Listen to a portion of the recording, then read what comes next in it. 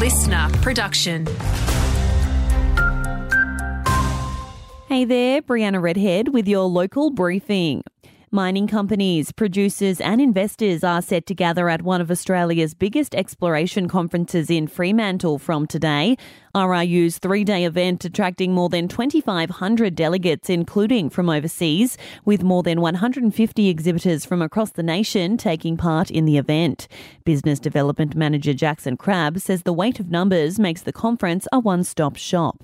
Those delegates are mostly from large investment funds and private equity and institutions. By us putting such a large group of companies together, it makes a trip for someone coming from an international base a lot more convenient. The planned network aviation strike later this week has pushed out to 3 days. The Australian Federation of Air Pilots announcing an additional day of work stoppage this Friday. And though disruptions will occur, Qantas assures 80% of customers will still travel on the same day of their original plans. Severe temperatures in the Gascoyne is prompting a timely reminder for locals to keep cool. A heatwave warning is in place for Carnarvon and Denham, but reprieve could be on the way, with temperatures expected to drop later this week.